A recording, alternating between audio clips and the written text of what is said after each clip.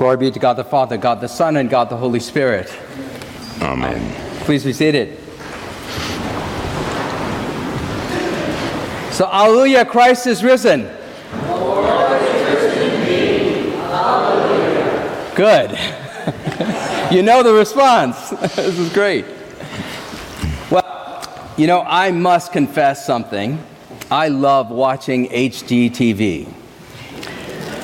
And to tell you the truth, after the last service today, I will probably binge on HGTV programs and the Magnolia Network all day on Monday.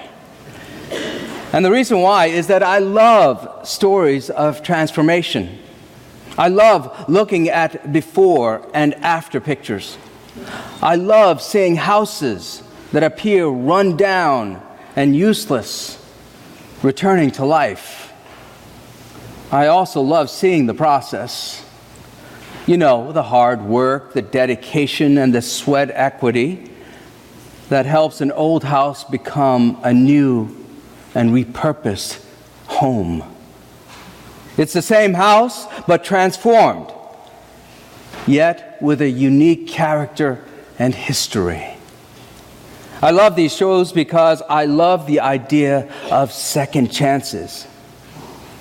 I think we, as a people, love this idea too. I think that's one of the reasons why HGTV and that home renovation channel is so popular with us in America.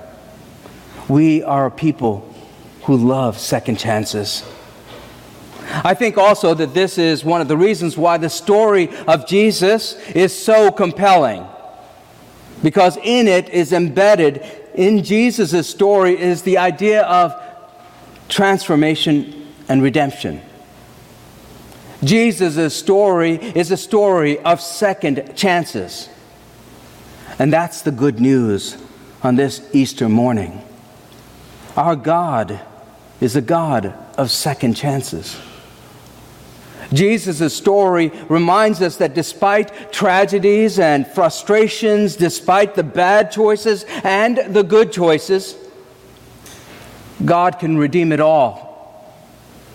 God can always heal the broken and bring the dead back to life. This story of transformation happens on many levels. It's not just how you might think it on Easter morning, though. Yes, there is the transformation of the man Jesus, the man named Jesus, who died on the cross on Good Friday, and on Easter Sunday morning, Jesus becomes something more through God's action. An example of what the psalmist says is the stone which the builders rejected. That stone has become the chief cornerstone, the pivotal stone in the life of the kingdom of God.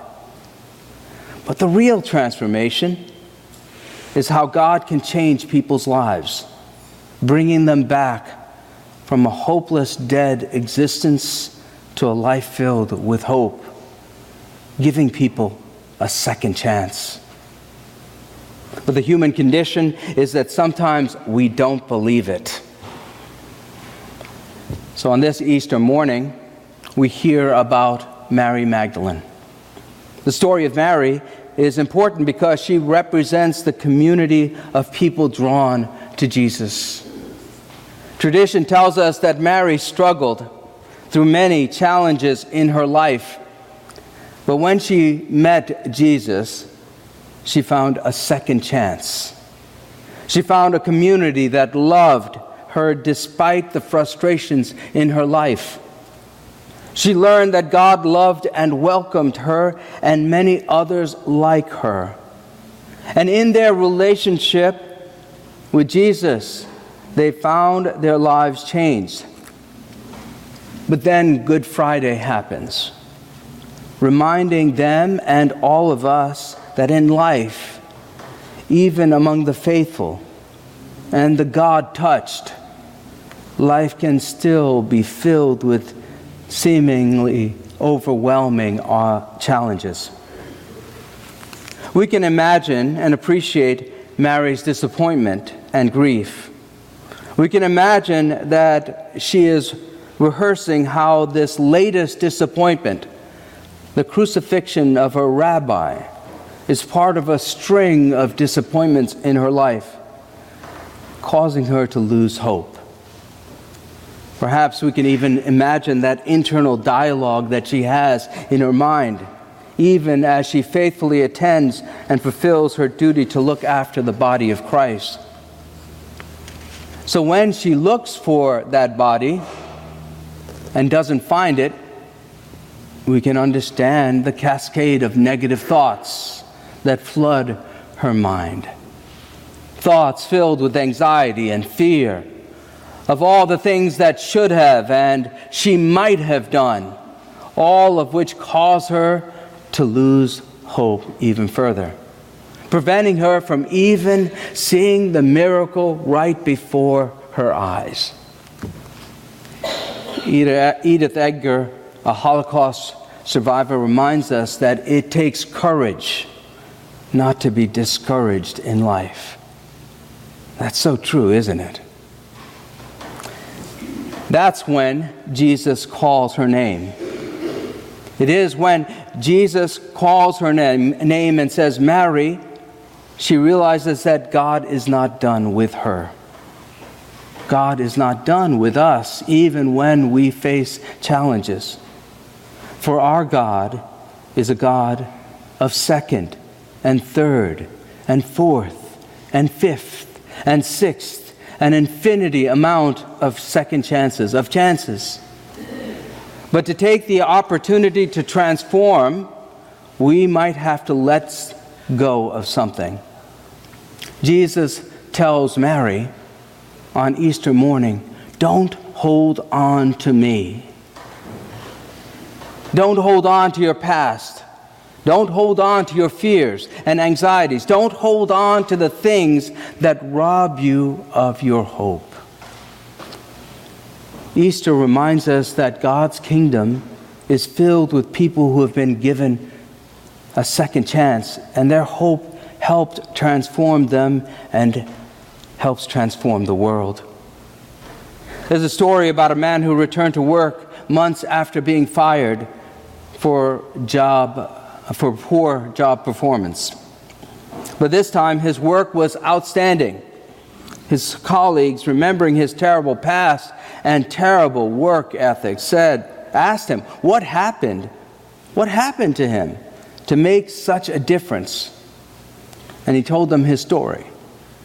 He said, when I was in college, I was a part of a fraternity and on their initiation committee.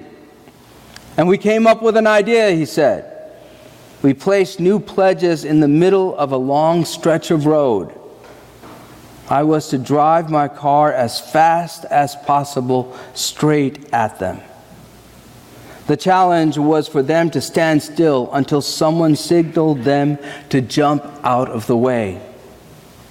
He said it was night, and I reached 100 miles an hour and saw the looks of terror on their faces in their headlights. Finally, the signal sounded, and everyone jumped clear except one boy. I left college after that, he said. I later married and had 2 children. But the look on that boy's face as I passed over him at 100 miles an hour stayed on my mind all the time.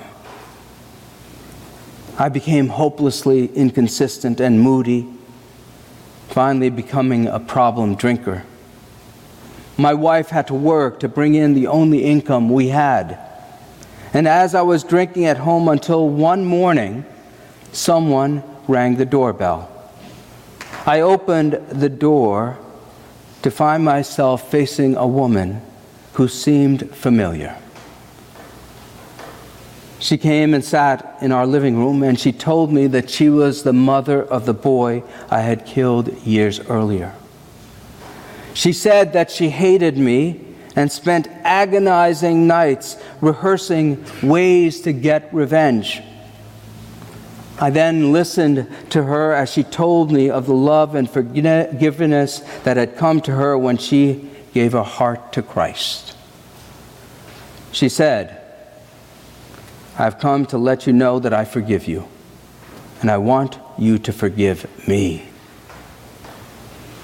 He continued, "I looked into her eyes that morning and saw permission to be the kind of man I might have been if I had never killed her son."